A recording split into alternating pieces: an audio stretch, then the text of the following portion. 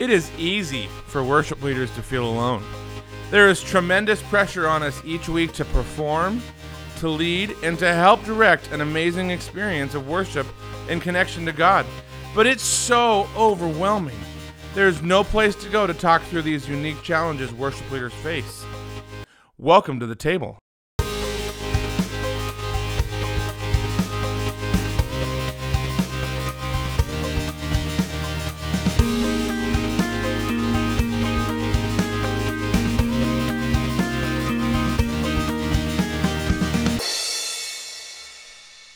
Hey guys, this is Jason Squires, the Director of Mentorship for Worship Leader.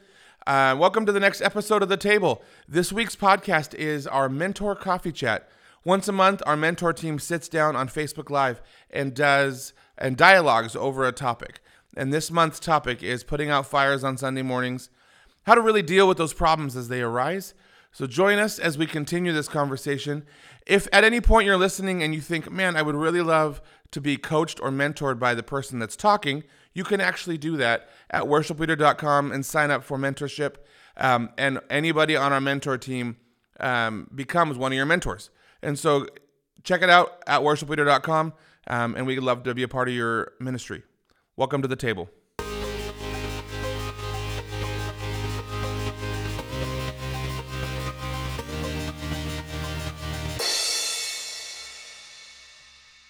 Hey everybody, welcome to the next Mentor Coffee Chat. I'm excited for a new month and a new topic. My name is Jason Squires. I am the Director of Mentorship for Worship Leader Magazine.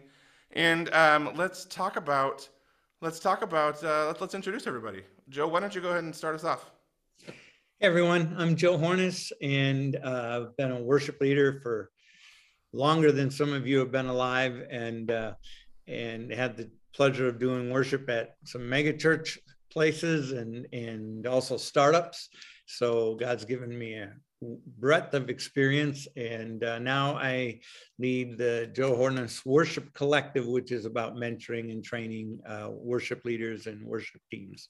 So nice to meet y'all, and thanks for having me with you. Absolutely. How about you, Mary? Go ahead and introduce yourself. Yeah. Hi, my name is Mary Elizabeth Kolsrud, and I am a Norwegian and American living in Sandefjord, Norway. And I am a mother, a wife, and a music director at my church and worship pastor. And I run a ministry called Disciples of Worship. And recently just released a new book. I am an author and released exciting. A book called, became bestseller on Amazon. Wow. And I know, excited in like 15 different categories. Like that's I was awesome. Shocked. Yeah. What is the title of your book? Sorry about that. Yeah, it's called Worshipers Rising. Awesome. So a biblical guide to releasing authentic worship in your nation. So I'm really excited and just passionate about just training up and supporting different worshipers and releasing that authentic expression of worship. So excited to be with you guys today. That's fantastic. How about you, Grant? Hello, everybody. My name's Grant Norsworthy, although where I live in New Zealand, I have to say Grant for some strange reason. But I'm totally comfortable with Grant because I'm originally from Australia. I lived in America for 17 years. But coming to you from New Zealand, where I work as like a traveling minister in service of the Christian church. The main thing I do is called More Than Music Mentor, which is providing online and on-site training for the heart and the art of worshiping musicians. That's amazing. This is awesome. And we have a new face this month. The world needed more Jasons in their life. So, right. Jason, why don't you go and introduce yourself? Yes, my name is Jason Harris. I'm the worship pastor at a church called Browncroft Community Church in Rochester, New York. I've been here leading worship for about 12 years. And before that, was in Southern California for a little while and New Jersey leading worship. And so it's a privilege to join you guys. I have a wife of 15 plus years and 3 kids, all school age. And so we're very busy. And we are at the end of winter right now. So not quite spring, but at the end of winter in New York. And this is an amazing topic that we're talking about because literally I just got evacuated for a fire alarm happening in our main campus. So I was talking with these guys, and then the fire alarm went off. So I had to pack up real quick and run across to another building on our campus and just pop open my laptop and jump on. So I couldn't figure out because I was talking and we were like talking about the podcast or what we're talking about, and you just started laughing, and I was like, "What we're talking about is not funny right now." And he's like, "Oh no, your fire alarm's going off. That is funny. That's a good. Putting out fires. That's hilarious. That's amazing." That's so good. And if you guys are just tuning in with us online, let us know where you're tuning in from. We'd love to hear that and see where you're coming in and where you guys are at. And also, if you are listening to us on the podcast, hello. We are excited about this conversation today. This conversation is a good one, and it's today we're talking about putting out fires on Sunday morning. This last week I was on Facebook, and there was a church in Southern California, and they posted a video of they actually had a fire on their stage on Sunday morning, and you watched the live stream, and the smoke started rolling across the stage, and then all of a sudden you see the flames and people trying to beat out the fire with the jacket. And then a guy shows up with the fire extinguisher and sprays the fire out. It was a little intense. I don't know that I can say I've ever actually had a fire on stage on Sunday morning. But I mean, I've been in there with the fire alarm going off, but never actually had a fire on stage. Do you guys have, let's talk about fires on Sundays. You guys have some fun stories that you guys have experienced, like a big fire that's happened, a figurative fire that's happened on we're talking about the metaphor. This is a metaphor, right? Metaphorically fire. I mean, always if you have an actual fire extinguisher, especially if you have a candle lighting service, It's right. I've had candle wax on me when I was on a candlelight service, like that dripping on my leg from where the candle was. Well, it sounds like, because Jason Harris's solution to if there's a fire, don't try and put it out, run away from it. Is that right? That's right. and I'm remembering a YouTube video that I saw years ago of a little boy in a very formal, I think it was probably a Catholic setting. He's a choir boy and he's holding a candle, but he's obviously very tired. And his head falls over into his candle and his hair catches on fire. No. He can't hit his head. Eric Smallwood on the Facebook chat just said, I had a vocalist on worship team on Easter of last year tell me she was quitting in between services. Mm-hmm. That's a fun one. It's a good time to drop out on that one. So, oh my gosh, good times, right? The things that you guys don't realize, people don't realize that worship leaders are juggling. We're juggling a lot of things in the air on Sunday mornings as we kind of roll into this. So let's jump into the content today about this. And so fire is these stresses, these problems that happen on Sundays. No matter what you do, they are going to come up. There's going to be issues that arise. I mean, it's life. It happens, and it's how you handle them that it defines kind of yourself as a leader, but also it shows that. It shows your band and your team like it's okay to move forward. It's okay to push through them. It's how you handle them. So let's jump into Joe. I want to start with you. What are some ways? From the very beginning of this conversation, what are some strategies or concepts that you have kind of found to work over the course of your ministry? When those problems do arise, and how Joe, I'm taking notes. That's right. Everything Joe says, we kind of write down. It's Joe. Go ahead. You've done this for a few years. As we were talking, I've been doing this for 40 years, and that's a long time. 30 of those years at a big church in Chicago, where we had services. 2 services Saturday night, 2 services Sunday morning, services on Wednesday and Thursday night. And when you start doing that every week, 52 weeks a year, and you do that for 30 years, you go, you know what? we're trying to put on something that if you were doing it, on Broadway or something, you would have rehearsed for months, before you try to do some of what we try to do in churches every 7 days. And most of us do it with volunteers who are bringing their best, and just the sheer frequency of meeting together and what we're doing. You're going to have train wrecks now and then. I was telling Jason ahead of time, we used to use a lot of drama, and one drama was about these cavemen, and everything was kind of ooh, ooh, ooh. And but there was this huge set that looked like a big cave, and in the middle of the drama, the whole set went and you've got 5,000 people in the room, and they just stayed in character and just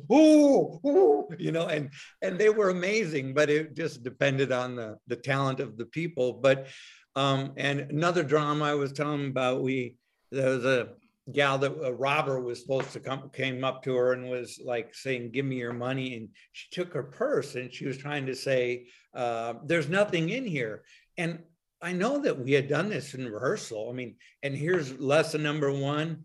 Go through everything in rehearsal. Watch the video from the beginning to the end. Actually do what you're going to do. I could tell you some horrible stories about a drama that we did where we went through it in rehearsal, but they weren't in costume. And the problem ended up being very much the costume. So prepare, go through everything in rehearsal. Watch, if you're going to show a video, watch all the way through. But in this case, that this had to happen in rehearsal, but the robber comes up and the gal goes, "I have nothing." And she takes her purse and shakes it out.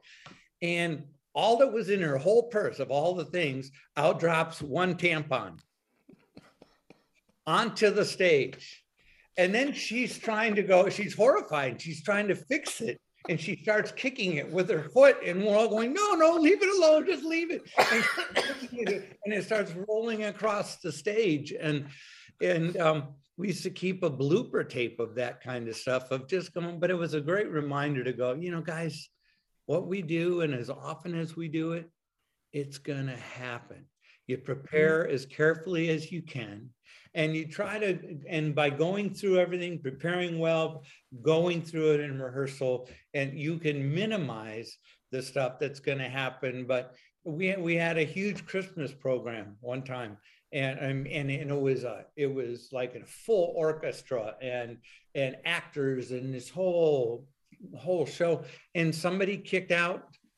Somebody in one of the balconies, our tech guys hadn't thought to tape down a cord, and somebody tripped over it and it came out, and all of the sound in the middle of this huge program just went dead because of somebody kicking out one cord. And the other thing that I would say that I would take from that is, when I look at the early days, when I was at our church in the early days, there was a few hundred high school kids in a movie theater, and everything was mistakes. And literally, we used to do dramas, and the guy who wrote the drama would call you and just say, "Your lines are this." And then he would just say, "Hi, Dad." And then he would just read your lines. And with none of the lines, so you didn't have any idea what the script was until you showed up on Sunday morning and tried to put it all together. But what we always did was, on Monday, we tried to say, what did we learn? And not criticize, not beat people up, but just say, what are the learnings? What would we do differently? So that when you hit these bloopers, you learn from them and you improve. Next time, let's add this rehearsal. Let's do it. I got to tell one more story. I know I'm talking too much, but because it's just on me. We were following the message on a Wednesday night, or with communion song, and a full orchestra on stage. And it started, and I was singing it, and it started off a cappella, just going, "In remembrance of you, we take this bread." And on Wednesday night, the pastor went for 50 minutes. The service went way long, and we were like, you can't go that long. You have to shorten it. Well, the next night, I'm down in my office trying to get some things done, and I'm going, okay, he's 20 minutes into his message. We did the worship. I ran down to my office. I thought I better get back and get ready. He was done. He did a 20-minute version of what he had done. So all of a sudden my phone in my office rings, and I pick it up, and I'm, immediately go, why is somebody calling me in my office on a Wednesday night in the middle of the service? And I pick it up, and the producer in the booth is going, go, go, go, go, go, go. I slam it down. I ran down the hallway, down the tunnel, up the stairs, behind the stage. And my wife still laughs. She said, yeah, you could see the curtain going, as I ran behind the curtain. And I tried to stop, and the orchestra is still vamping on the first couple measures. And I walk out, and I'm thinking, okay, we got this. We're still going. And then I took the mic, and the orchestra hit the note where I was supposed to start. And I went, in remembrance of you.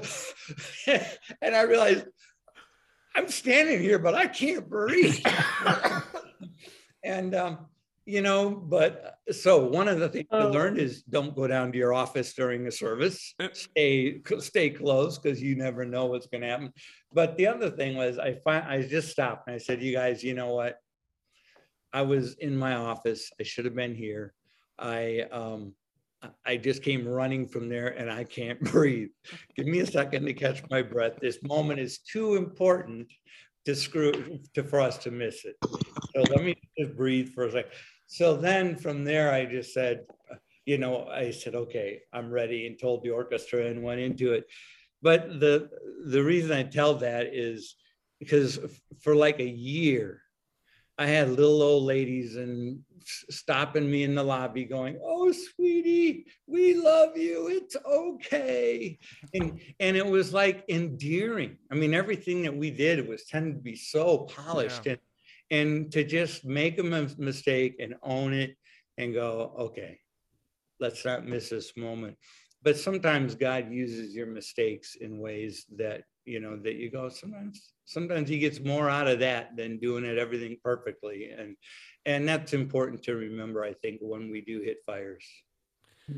That's amazing. I want to piggyback off of that. And you just briefly touched on the end there about kind of like authenticity versus perfection, and like the desire to be perfect versus the desire to be, we want to be authentic in the process. Like, what do you guys think about this? I mean, I feel like for a long season, church, we were like trying to be perfect on stage, but I don't know if it was COVID or what in the last season, it feels like, or that the authenticity is coming is like, it's okay to say, I screwed up. Like we were wrong. We made a mistake. We are, it's like you stop in those moments and you realize people go, oh, you're human. You are totally human. It's okay. I've started songs before where it's like, you're clearly the capo's in the wrong fret, and you're like, why does the band sound terrible? And you're like, oh, it's because I actually am the one that caused the problem, and I need to learn my music theory in the process. But like you stop and like explain it. I was playing at a church a few weeks ago, and my battery was dying in my guitar, and I typically would have like tried to hide it and gone like step off and make the change, but I couldn't. The battery was too far away, and I literally just said to the congregation, I'm going to tell it. I said acoustic guitars are run on a 9-volt battery, and if my guitar goes out, you guys can keep singing. Like, and luckily it made it to the end of the song, and then I walked off and changed it. But somebody came up to me afterwards, and they were like, and they brought it up in the story, and it was like just the authenticity of the moment, saying like you're a real person, and it just shows that it's authentic, and you're not trying to hide the problems. Yeah, I think you want to prepare and try not to have that stuff happen, and hopefully afterward you go, I should check my battery before that, so you learn from it. But when it happens, sometimes the sweetest moments that our churches experience and are when we're just real. together. And you know, and I love how you handled that, and to go, don't panic, you know, just be honest, and you know, figure out how you would do it differently maybe the next time, but to be honest and humble about it, and let it be, let it. I heard a pastor one time, he had the whole table that he had all his props on fell down, and he just said, "Oh, I think we made a memory." And and there's a lot of truth in that, you know. Yeah. Jason, what are you thinking? What are you thinking? I see your. Yeah, I'm thinking, first off, that personal connection as a worship leader or as just a pastor of your congregation is so important, whether that be a story that you tell. I mean, we tell our pastor, like, add stories, because that just allows people to connect with you, and then you get to share your heart with them even more, in your heart for what God's doing in and through you. And so I think, you know, I think we've all had those moments where the capo, like we've had things where I remember one specific one. It was Easter Sunday. We had an orchestra playing, and our piano just digs into this really fast song, and the pianist had the wrong sheet music in a half step off. And it was a piano intro, so the piano just like came in, it was amazing until the rest of the orchestra also came in. And then she just went, and then she decided to actually jump, I think, up a half step and just tried to like finagle the rest of the way. And it was definitely a memory.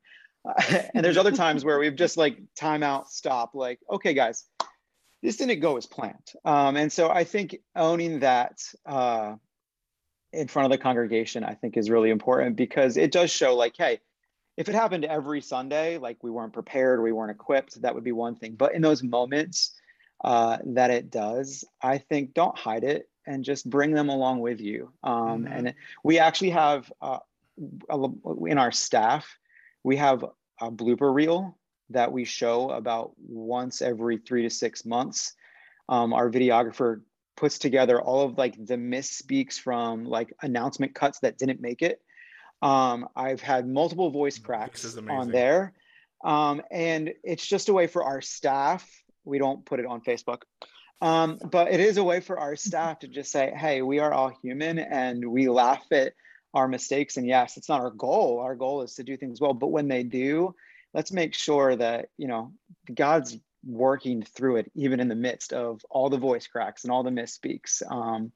And so I think it just remembers, it's just a reminder of what we're here to do. So being what's the one I'm kind of hearing, kind of like summarizing this for a second. I want to continue on this kind of in this vein.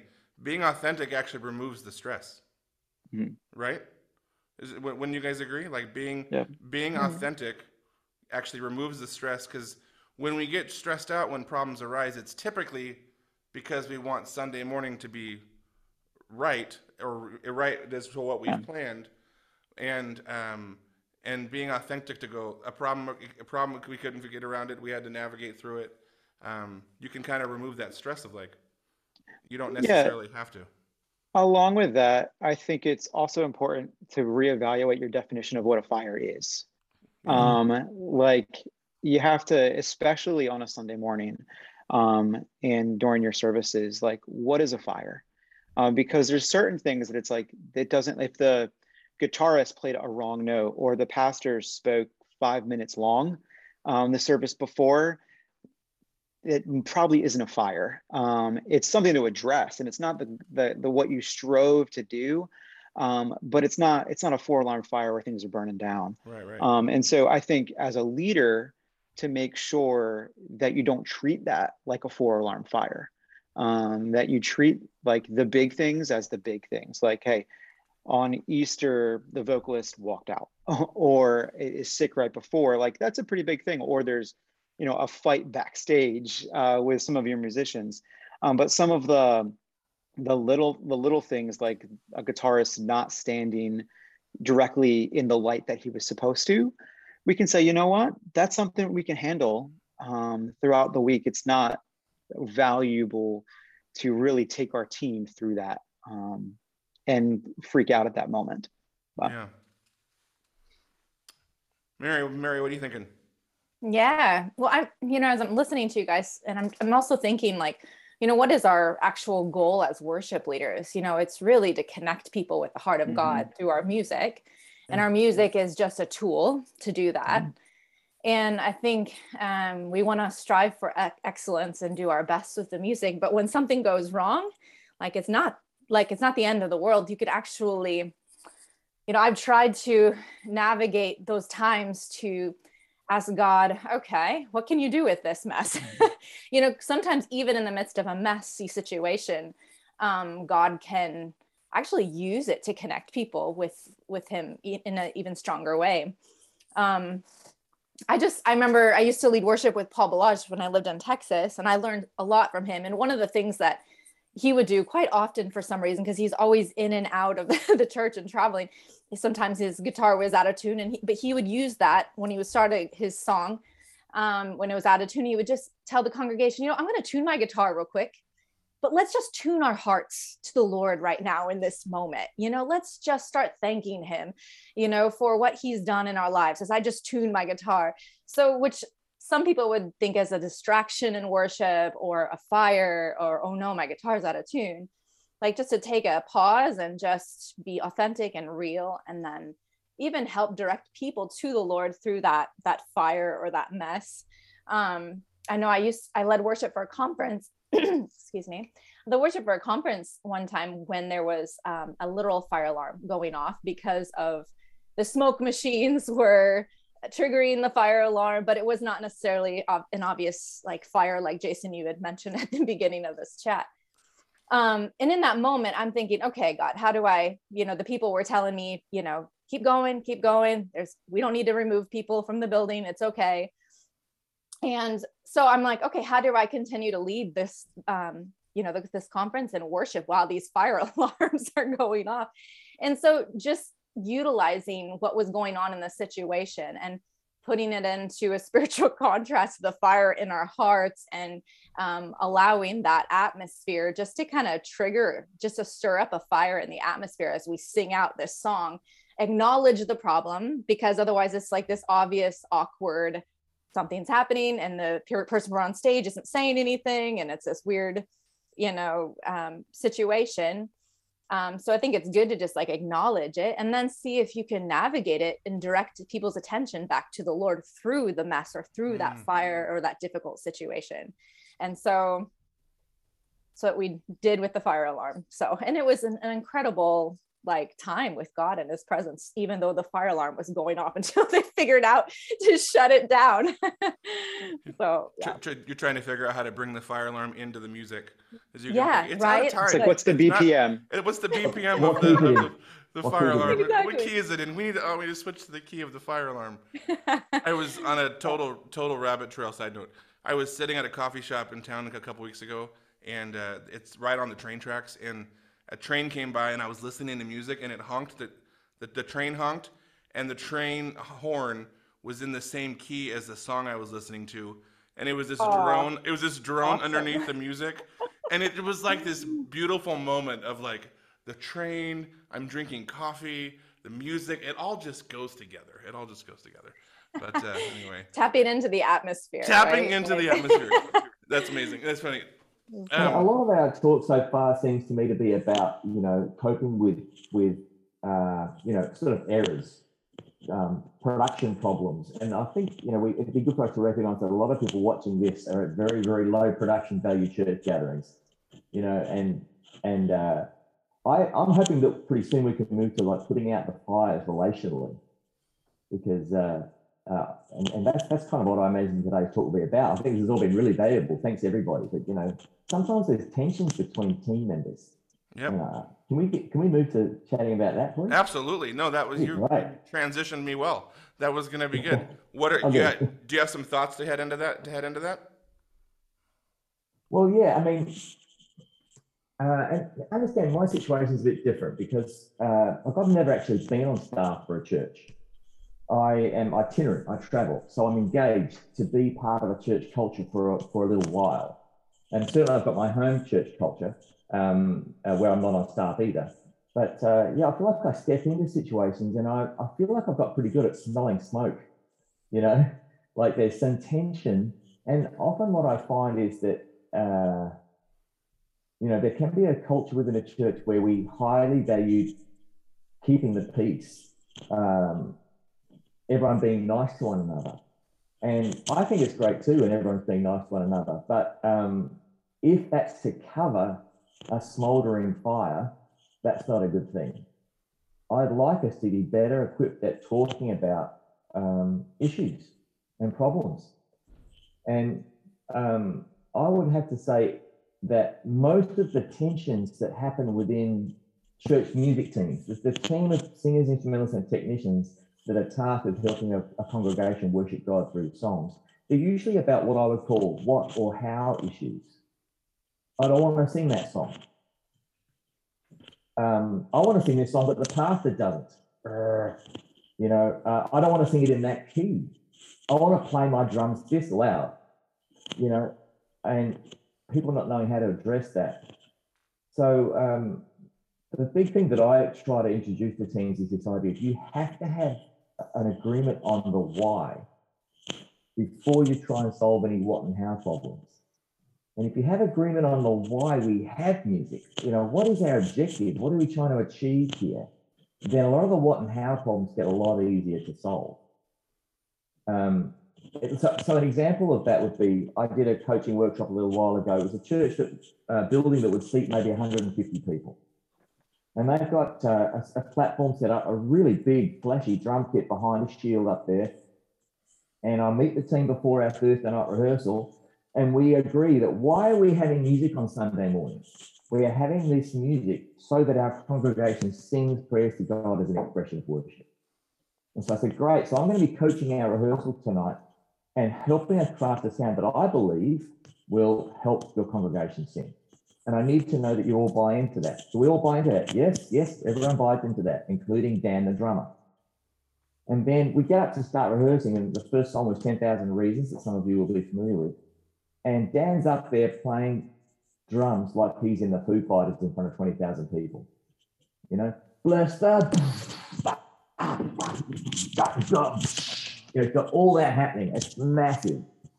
And I can hardly sing to it, So I stop him and I say, hey, Dan, I can tell you're really into your drums. Some of you heard this story before. Thanks for listening like you haven't. Dan, you're obviously really serious about your drums. This is great. You in another band, he tells me that he is. They're an original band. They're a hard rock band. And I'm like, wonderful. That'd be really great drumming for that context. But remember we agreed that we're here to get the congregation singing? Yeah. I've got to tell you, Dan, that amount of drums, especially those cymbal hits and snare hits and those drum fills, they're actually making it harder for the congregation to sing. It's making it harder for me to sing and the three other singers here. We just need you to tell us where the beat is. So I asked him to absorb a small musical sadness and pick up some mallets and just play a gentle floor tom pattern with a kick drum, especially for that first chorus. Bless the Lord, oh my soul. And he did it. And it went really well. And the sound engineer was thrilled because it was the first time ever he can mix sound. All the singers are like, man, it's such that drumming makes it so much easier for us to sing now. And we agreed that the congregation would feel that too. And he stuck to his guns on Sunday. There was no fire. Dan was very receptive to my suggestions. But if I had not had the preliminary talk about what our musical goal was, and if I had just said, Dan, don't drum like that, drum like this, it could have been a fire. And so the best way to put out fires is to avoid starting them. And one of the most important things you can do is have a team that all knows what the humanly measurable musical goal is for our team.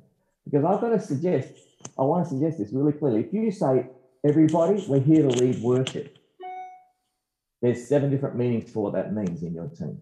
Yep. And there are 3 people who don't have any idea what you mean. And then we don't really know if God has been worshipped. I've been in situations where someone going, I felt such a strong connection with God when we sang that song, and another person who was there at the same time, the same song, going, I believe the Holy Spirit was cast out when you did that song. So we've got to find an agreed, measurable goal for the team. Any team in business, in sport, anywhere, needs to know what the goal is. And a lot of the fires we have in our church music teams are because no one's given them a measurable, humanly measurable goal.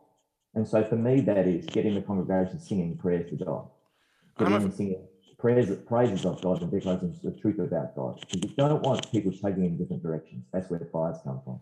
I'm a firm believer that people are not inherently evil, and a lot of times you think like people the drama happens on Sundays and you think like people are evil, and like I'm a firm believer that inherently people are not evil. The problem comes from communication. The problem comes from like planning ahead and dialoguing and talking and engaging and knowing that everybody on the stage, we all have each other's back. Like this is a team. We all have, like you said, we all have the same goal in mind. And if we don't all have the same goal in mind, that's another conversation. But like our goal, our goal is that.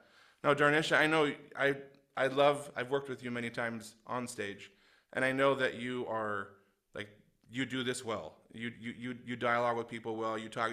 The care you have for your band is always high, and so like I want to hear from you. Like how like communication wise and team wise, and what are some things that you do with your team to like let them know that you care?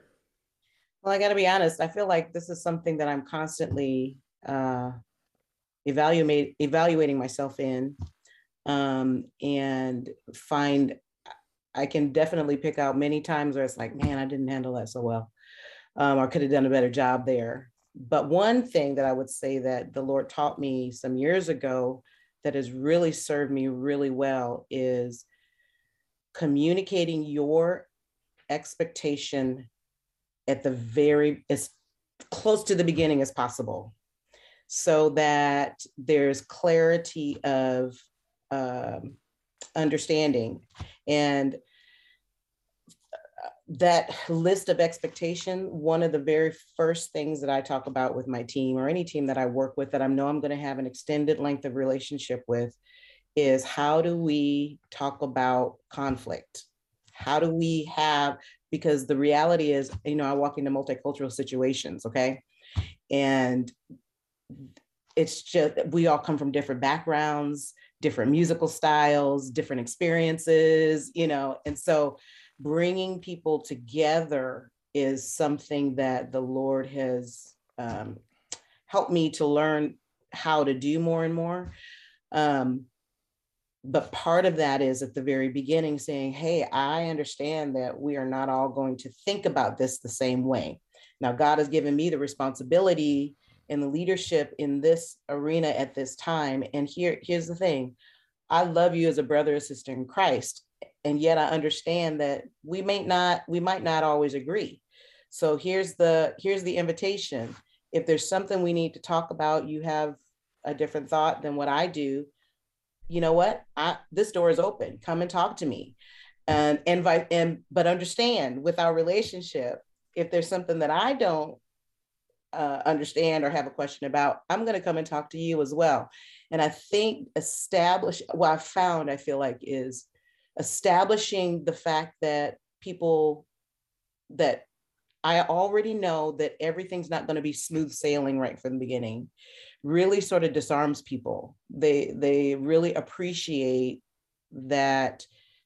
I'm not asking you to be like me. I'm not asking you to always look at it the way that I do. I am asking that we respect one another, so that when I give you my thoughts, I'm going to respect your thoughts, and I ask you to respect my thoughts. And then we come to a consensus, because sometimes your idea is going to be better than my idea. And sometimes my idea is going to be better than your idea. So learning that was a big thing. The other thing for me is, when we talk about authenticity, making sure that my team is, one, we know how to laugh together, because we can't take ourselves too seriously. That's but we don't use this as the authenticity as an excuse not to be our best. So having a balance of that in communication with the team, I think is really key. The other care piece for my team is making sure that I know enough about what I'm asking them to do, that I can ask clearly, that I'm not, like, for example, asking a sound technician to mix the audio different and just giving that really vague, can you just mix it better? Yep. That I can have enough definition, enough understanding about what they do, that I can ask with some knowledge. So that helps with respect, with connectivity, with communication. And I think it helps my team know that I care about them, because I know enough about their instrument or their piece of equipment that I'm able to communicate about it and not treat it as though, oh, that's just something off over there. And then when fires do arise and problems do happen, like they're easily diffused because of that, because of those. Because the relationship is there, the respect is there. Then I think it becomes a team building moment. Like 2 weeks ago, the pastor calls me onto the platform. I'm nowhere in the room. And my team is like, D, where are you? He's calling you. And so I'm like, oh my goodness, I can't believe I wasn't ready. But I was in the back. I was praying for somebody else on the team. And what I love about our lead pastor is he's just like, D, I get it. It's all right. It's good. I mean, I made it by the skin of my teeth, but he was looking for me. And the congregation gets a hoot. Were you short of breath like Joe was, and you were running you after know, the stage? I didn't run that fast. You didn't run that? No. I didn't run that fast. No, that's amazing. No, I think that's a good, like, prepping the team and the people to where when problems do come, like, you're building on a community foundation, and that's the name of the game, and that's I mean, in all aspects of life, when your community is with you, not a lot of things don't seem like that big of a deal anymore, because you're with your people, you're with your team. And so any other thoughts on that? I think it's important, one, to have a clear vision, to share that vision, to get people around it, but also, as we were saying, especially being at a church for an extended period of time, like, there are times when I'm not right, and I think I'm right, but I'm not right. And so to be willing to change and to tweak and to adjust. And I think having those hard conversations, like, just because I'm the leader doesn't mean I'm always right. And so I think having the humility to have those hard conversations, but have them in a way that's not saying, this is how we do it and this is why, but more about, like, hey, this is our goal, this is our shared vision, and I want to model that, and I want you to model that. And so as we do that, like, if you have feedback to help us achieve that better, I want to hear that. And sometimes I might need to change how we're doing something, whether it be in our community or how we lead or what we play. Yeah. And I think just being open to that conversation is huge, because they know that they have a voice, especially team members or congregants. They have a voice to what God's doing both in their life and our church. I agree with that. And I think it provides an opportunity for even people who have made their way to leave the ministry, or have found that, okay, there's a different way that I want to serve. What I have found is, more often than not, there's still a brotherly or sisterly connect there, where it's like, man, your style is different than what I do, but I love what you do, but I feel like I'd serve better here. And it's like, absolutely, I love you. Do what it is in your heart that God has called you to do. So I agree with that. That's awesome. Joe, looks like you had a thought. Yeah, just a couple little ones, but one is, where most of us are creative on some level. We're artists because we're musicians and stuff. And sometimes to look at a situation when a fire does come up, to go, okay, how do we get creative with this? What could we do with this situation if we can't fix it, but what could we create out of it? I remember once at my church in Chicago when all the power went out from a huge snowstorm right before the service. And we ran around the building and scrounged up every candle we could find, put them all on the top of the piano and put the vocal team behind, just standing behind the piano. And we just basically sang a cappella with a piano. But it was this incredibly moving moment. And sometimes when the fire comes up to go, well, can we get creative? And maybe sometimes it creates variety and something fresh in ways that we would have never thought of. I also had a lady, there was this older lady that used to do slides for me. And when we were in a setup, in this case, where we had to set up and tear down every week. Everything had to be set up, everything had to come down. So it was really easy for cords to go bad or for something to get plugged in wrong. And we hit fires way more often than we wanted. But she would always just gently look at me and say, Joe, remember, God wants this to work. And, he wants us to meet with him. So trust him, and that was helpful to me. That's why I wanted to share it, because sometimes when in the midst of a fire and you go, this is never going to work, to go, no, God wants us to meet with him today. God wants this to work. And he wants this to work. And whether we get creative or whether things come together, but that's a comforting thought to me sometimes when I hit those situations. Darnesha, did you write that down? You were taking notes from Joe's talk, because that that was a good stuff God right wants there. this to work. God wants this to work. I'm gonna quote you on that one. That's the thing. Grant, looks like you had a thought before we. Yeah, I was just gonna say, like words are powerful. Nothing shifts the culture like words, the words we use. And I've come across a bunch of wordings for things that I think are really helpful. And I'm thinking particularly for me as a clinician and a musical director, like I'm there to try and help a team not have fires as we craft some excellence in our music. We're not shooting for perfection, but I want to be able to talk to singers and instrumentalists so that we bring all those parts together better. Because I actually find a lot of church teams, no one talks to anyone about their singing or playing because it might start a fire. But I think we need to. We're going to craft a sound that's going to really be effective. And one thing that I remove from it is we should not be saying things like, it doesn't go like that, it goes like this, when we're talking about a musical arrangement. I found that it really helps if I change that to be more like, well, the original recording that we were listening to prepare this version does this. What elements of that should we copy?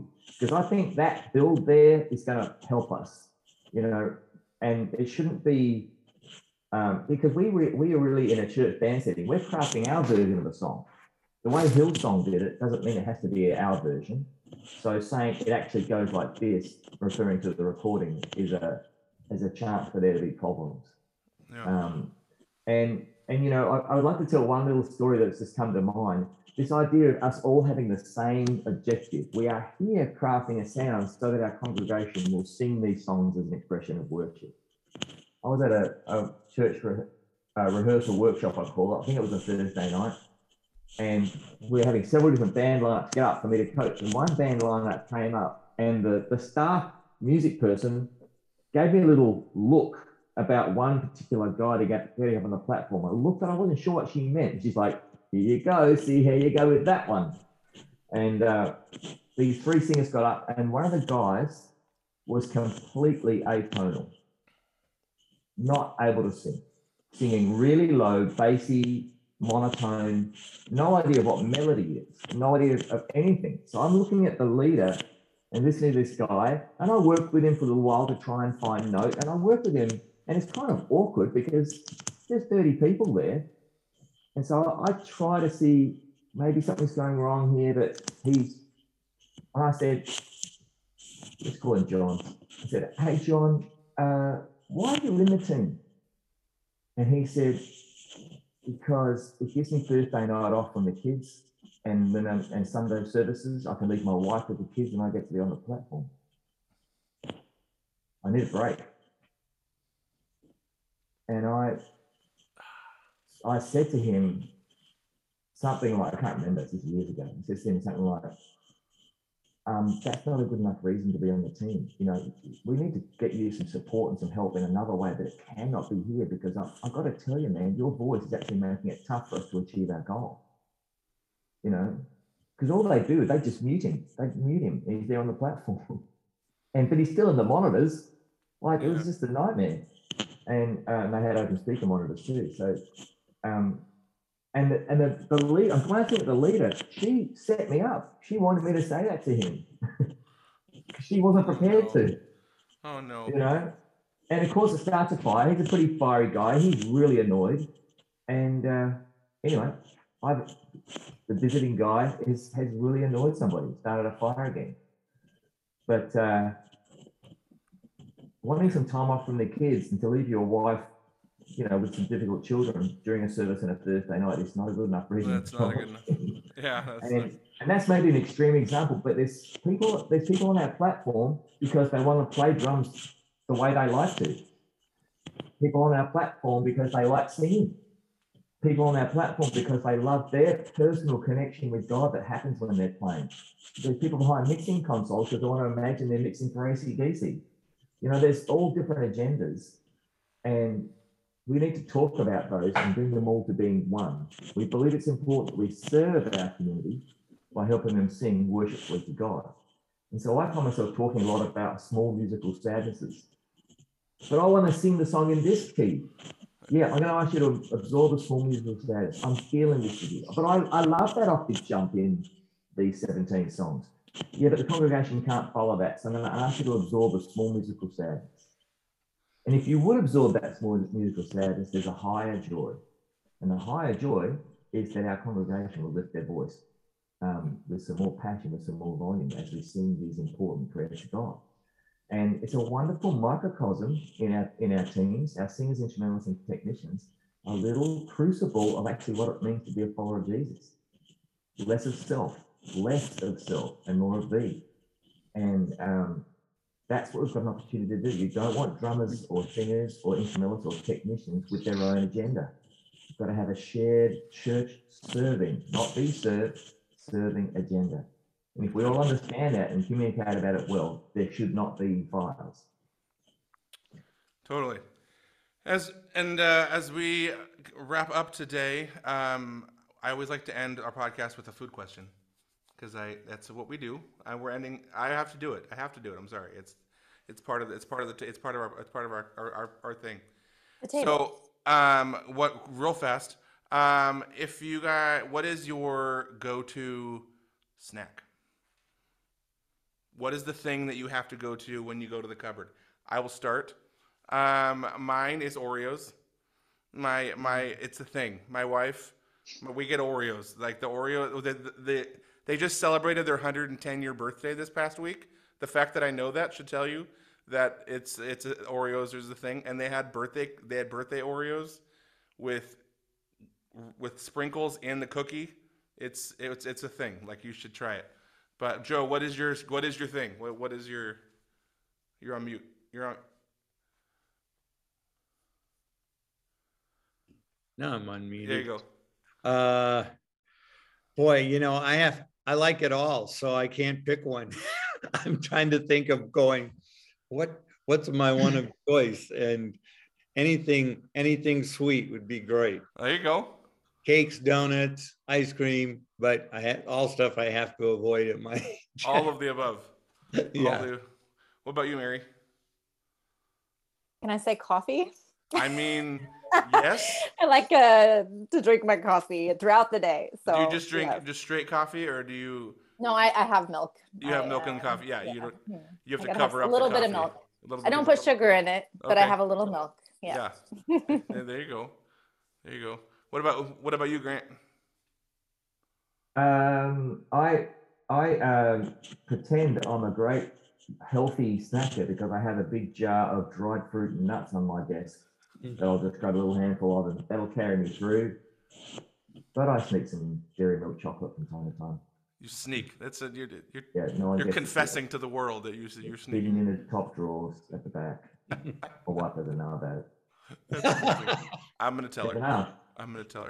What about you, Jason? Being from upstate New York, I think it has to be buffalo wings. Oh. So got to have the buffalo wing snack. But if you're just going into the fridge, it's probably not the right answer. So I eat a lot of apples. So an apple, good healthy snack. Do you have an apple of definitely choice? An apple guy. We have a produce but by our house, and there's like 100 different kinds. Snapdragon. Snapdragon. New York is a big apple country as well. So I've learned about 20 to 30 varieties of apples since moving here. Before here, it was just like, it's an apple. It's red and it's green. It's right. Now there's varieties. There's variety. Yeah. That's amazing. What about you, Darnisha? Oh, y'all just making me sick because it's like, don't burgers and fries count for a snack? Absolutely. I mean, only if you have. No, I don't have.